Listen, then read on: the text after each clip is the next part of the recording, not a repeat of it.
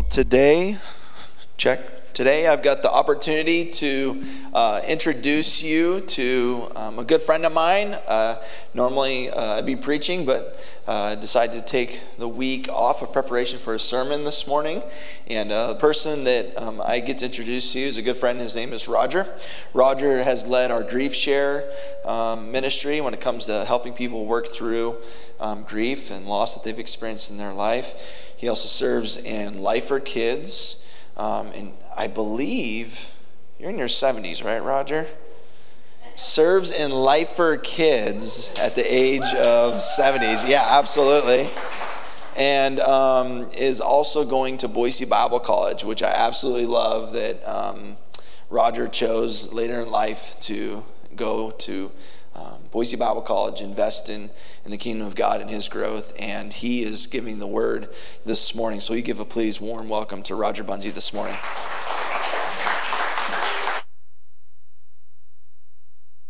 Hey, brother. Well, something that Pastor Justin failed to tell you, Boise Bible College is actually his alma mater. And when I finished my last semester there, I told Justin, I think I'm going to change my degree to include preaching. And in that moment, I think he saw a 71-year-old man that may not make it to graduation, and he figured he better get me up here sooner than later. Anyway, I'm grateful for the opportunity to share my love for God and the Bible. And today, we're going to continue on in a series that we call Someone Else's Shoes. We're looking at secondary characters of the Bible. These are not the big ones that we normally hear about, Moses, Abraham, Isaac, Jacob. These are secondary characters, but they still had an effect on moving God's plan forward with the Israelites. So today we're going to talk about Boaz. And before we get to talking about Boaz, I wanted to remind you that this is in the time of the Judges. And in the time of the Judges, the Israelites were kind of caught up in this endless cycle. They would be really close to God and serving God, and then all of a sudden, they would start moving towards worshiping the idols and the gods of the Canaanites that they failed to get out of the territory when they took it over. And when this happened, God would let them become under oppression by foreigners around them. In this particular case today, we're talking about the Moabites. But as I was preparing for this today, it really struck me about that cycle. And I remember when I read the Old Testament for the first time, I'm reading through that and I'm seeing this over and over and over again with the Israelites, the Jews, and I'm thinking, what is the problem with these guys, right? God is doing amazing things in their lives. He's doing miracles. They're building monuments to God. And then just like that, the switch flips, and they're now looking at Canaanite gods, pagan idols. The second time I decided to read the Old Testament, I'm preparing myself. I've already got it in my mind. Oh, this is going to be terrible. I gotta read this stuff about the Israelites again in that endless cycle. And God put it on my heart. It says, Roger, you're no different from them. You do the exact same thing. Your gods are different.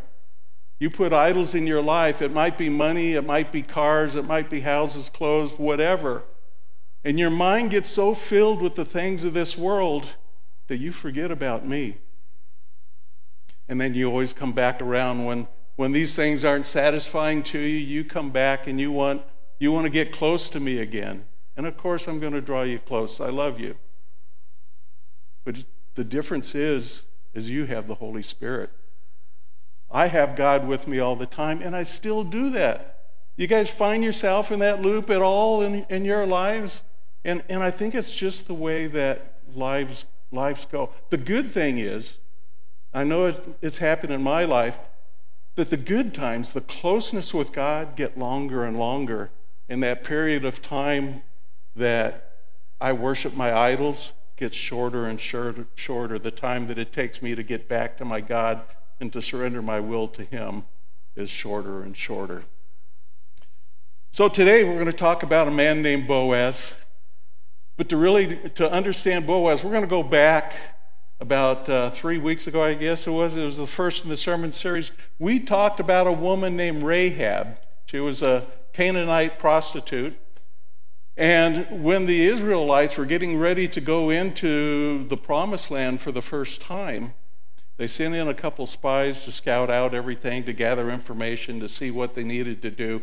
And they came upon Rahab. Rahab gave them shelter in her home, protected them from a set of guards that were coming looking for them, and even gave them information on what they needed as they came in, right? But what was really profound in that moment was the fact that as a woman that was raised in a pagan ancestry, that she made the declaration that she believed that the God of the Israelites was the God of heaven, of earth, and everything below. So the Israelites, they prepared themselves. They're heading into the promised land. The first place they go is Jericho, where we know the story of Jericho. And that's where they find Rahab there. They go through Jericho, and they take Rahab and her family along with them, and they're heading west in the promised land. And they split off, and part of them go north to conquer the territories of the north, and part of them go south to conquer the territories of the south. And when it's all done and everything settles, Joshua takes all of the land and he divides it up between the 12 tribes of Israel. And the most southern tribe is Judah. Judah is where we find Jerusalem and Bethlehem. It's where we find Rahab now. Rahab has found a Jewish man and marries. And together they have a son, and his name is Boaz. So we pick up our story then in the beginning of Ruth. In verses 1 to 2, it reads, "In the days when the judges ruled, there was a famine in the land. So a man from Bethlehem in Judah, together with his wife and 2 sons, went to live for a while in the country of Moab. The man's name was Elimelech, his wife's name was Naomi, and the names of his 2 sons were Mahlon and Chilion. They were Ephrathites from Bethlehem, Judah, and they went to Moab and lived there." First of all, Ephrathites, before the city was called Bethlehem, it was called Ephrata. And that's where they're from. They're Ephrathites. So this must have been a really hard time for Elimelech and Naomi to make the decision to take their sons and go to Moab. And Moab is the very country that's been oppressing them for some time.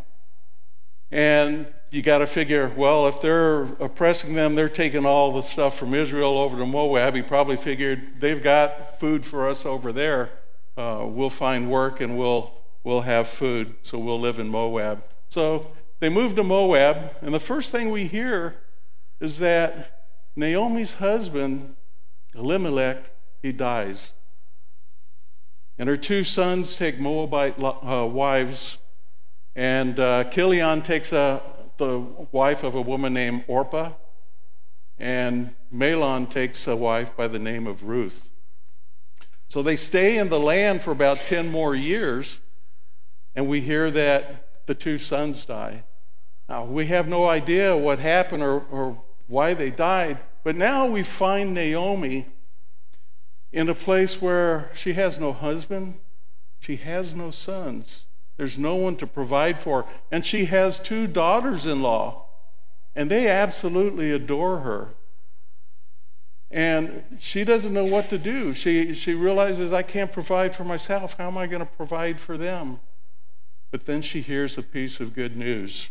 And we read in verses 6 through 7, "When Naomi heard in Moab that the Lord had come to the aid of his people by providing food for them, she and her daughters-in-law prepared to return home from there.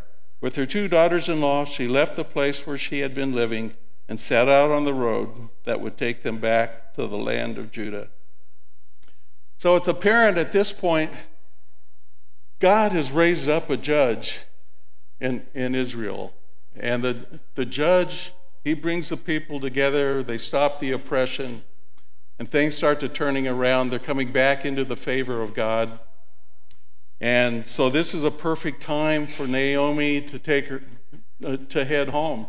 Now, she starts out on the road to Bethlehem, and she stops, and she tells her two daughters-in-law, says, it would be better for you to go back to Moab. I have no more sons. There's no husbands for you. I don't know how I'm going to provide for myself, let alone to provide for the two of you. And this was really hard on the daughters-in-law because they loved her so much, and she continued to urge them, and finally Orpah decides she's going to go home. She's going back to the Moabites. But Ruth, she just clings onto Naomi. And this is her response.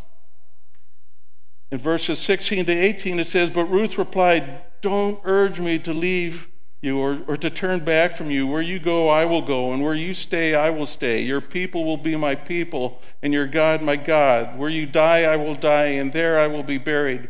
May the Lord deal with me, be it ever so severely, even if death separates you and me. When Naomi realized that Ruth was determined to go with her, she stopped urging her.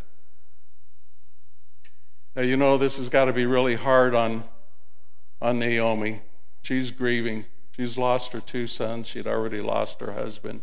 Doesn't know what she's going home to. She does have a piece of land back in the Bethlehem area, but she doesn't know what she's going to find there. Was there a house on it? What's the state of repair? So she's heading back to Bethlehem with the daughter-in-law in tow. And it's about a 30-mile trek from Moab to Bethlehem.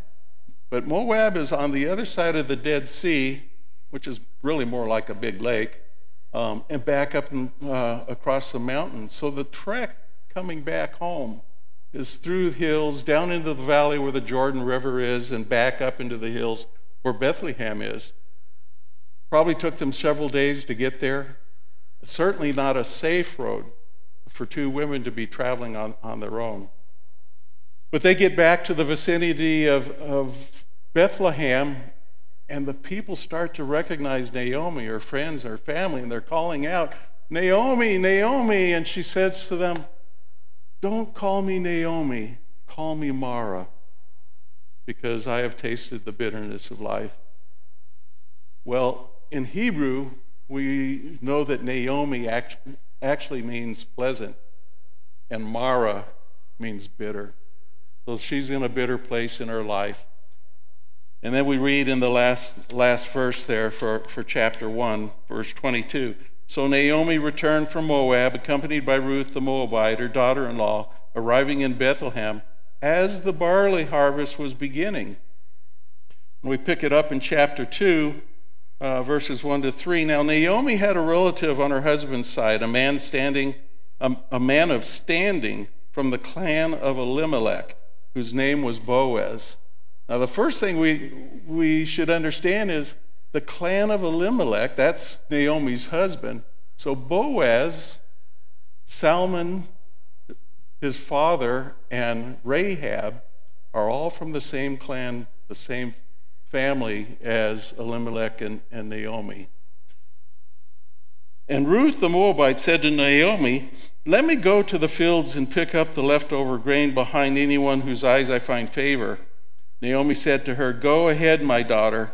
So she went out, entered a field, and began to glean behind the harvesters. As it turned out, she was working in a field belonging to Boaz, who was from the clan of Elimelech. So we find Naomi's now gleaning in the fields of Boaz, and along comes Boaz. And he's greeting his workers, and he's talking to his foreman. And he asks the foreman, who is that woman out in the field gleaning? And the foreman tells her, well, that's Ruth. That's the Moabite woman that came back with Naomi. So Boaz goes over to Ruth, and he tells her, don't go anywhere else. Stay in my fields. If you go anywhere else, you might get harmed. So stay here, follow my girls. You know, if the men put out jars of water to drink, feel free to drink that water. And this is Ruth's response. Verses 10 to 12 reads, at this she bowed down with her face to the ground. She asked him, "Why have I found such favor in your eyes that you notice me, a foreigner?" And Boaz replied, "I've been told all about you, what you have done for your mother-in-law since the death of your husband, how you left your father and mother in your homeland and came to live with the people that you did not know before. May the Lord repay you for what you have done. May you be richly rewarded by the Lord, the God of Israel, under whose wings you have come to take refuge." We can see very clearly right off the bat, Boaz is a man of great character. He's a man of God. So, Ruth continues to glean in the field that day. And at the end, she goes to the threshing floor and she starts threshing the barley that she's collected, and separating out the stems from the chaff so that only the nut remains, the barley itself. And when she's all done, we're told that she had gleaned an entire ephah of barley. Now, that was a common unit of measurement back then. For us in our time, that would mean it would be about 6 gallons or 30 pounds of barley. That girl worked. And after she finished, Boaz calls her over and invites her to sit and eat with him. And he gives her bread and he says, "Dip it in the wine vinegar." And he gives her roasted grains to eat. Anything that he had to eat, she had to eat. And she ate to her full. And while they were there at the table, Boaz tells his men, "You are not to harm this woman. And she's going to glean the fields along with the women. Whatever she picks up is hers. Don't bother her. And by the way, while you're working the fields, pull out extra stalks and throw them on the ground that she may pick those up as well." So Naomi goes home, or Ruth goes home to Naomi, and she tells Naomi all about her day. Shows her all that she had brought home leftover food for Naomi to eat, brought home all that barley that she had gleaned, and she told him about the man named Boaz. Naomi's response to this is verse 20 to 23. It says, "The Lord bless him. Naomi said to her daughter-in-law, 'He has not stopped showing his kindness to the living and the dead.' She added that man is our close relative. He is one of our kinsman redeemers." And Ruth responds to this, and she says, "He even said to me, 'Stay with my workers until they finish harvesting all my grain.'" Naomi said to Ruth, her daughter-in-law, "It will be good for you, my daughter, to go with the women who work for him, because in someone else's field you might be harmed." Ruth stayed close to the women of Boaz to glean from the barley and wheat harvests until they were finished, and she lived with her mother-in-law. So she's working alongside the women in the harvesting, and she's been there a while. And Ruth has a thought. In the beginning of chapter 3, we read, "One day Ruth's mother-in-law, Naomi, said to her, 'My daughter, I must find a home for you, where you will be well provided for. Now Boaz, with whose women you have worked, is a relative of ours. Tonight he will be winnowing barley on the threshing floor. Wash, put on perfume, get dressed in your best clothes, then go down to the threshing floor, but don't let him know that you are there until he has finished eating and drinking. When he lies down, note the place where he is lying, then go and uncover his feet and lie down. He will tell you what to do.' 'I will do whatever you say,' Ruth answered. So she went down to the threshing floor and did everything her mother-in-law told her to do." Now this might seem a little bit strange, but this isn't meant to be seductive at all. This is actually a business transaction according to the redemption laws of the Israelites. So Ruth goes and does what her mother-in-law told her. She goes down to the threshing floor. She watches Boaz. Boaz finishes eating and drinking, lays down, and he falls asleep.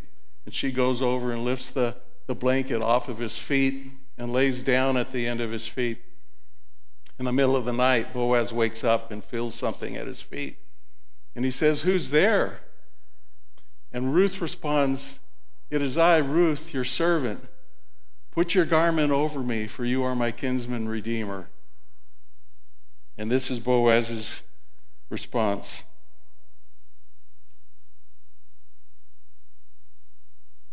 Oh my goodness, I lost my page here. He says in verses 10 to 14, "The Lord bless you, my daughter," he replied. "This kindness is greater than that which you showed earlier. You have not run after the younger men, whether rich or poor. And now, my daughter, don't be afraid. I will do all that you ask. All the people in my town know that you are a woman of noble character. Although it is true that I am your kinsman or guardian redeemer of your family, there is another who is more closely related. Stay here for the night, and in the morning, if he wants to do his duty as your guardian redeemer, good, let him redeem you. But if he is not willing, surely as the Lord lives, I will do it. Lie here till morning." So she lay at his feet till morning, but got up before anyone could be recognized. And he said, "No one must know that a woman came to the threshing floor." Well, you got to know by now that Boaz has been watching Ruth, and he loves her character. And this is not really business for Boaz. He's in love with her. So Ruth goes home to Naomi, and he tells Naomi everything that happened. And Naomi says, "Now just watch and wait, because this man will not stop until everything is taken care of today." And sure enough, Boaz immediately that morning gets up and he goes into town. He goes to the gates of Jerusalem, or the gates of Bethlehem. And the gates of Bethlehem, that's where all the marketplace is.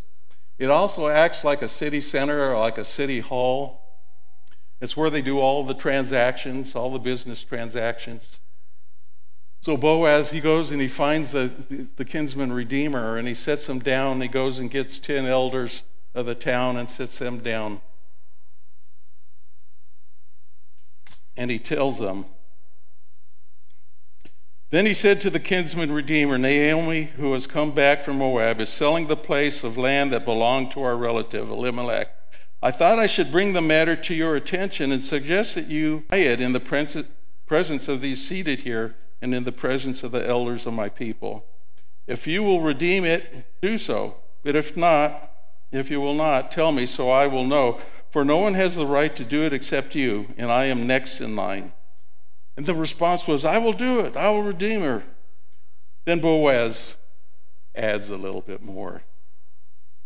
"On the day you buy the land from Naomi, you also acquire Ruth the Moabite, the dead man's widow, in order to maintain the name of the dead on his property." At this, the kinsman redeemer said, "Then I cannot redeem it, because I might endanger my own estate. You redeem it yourself. I cannot do it."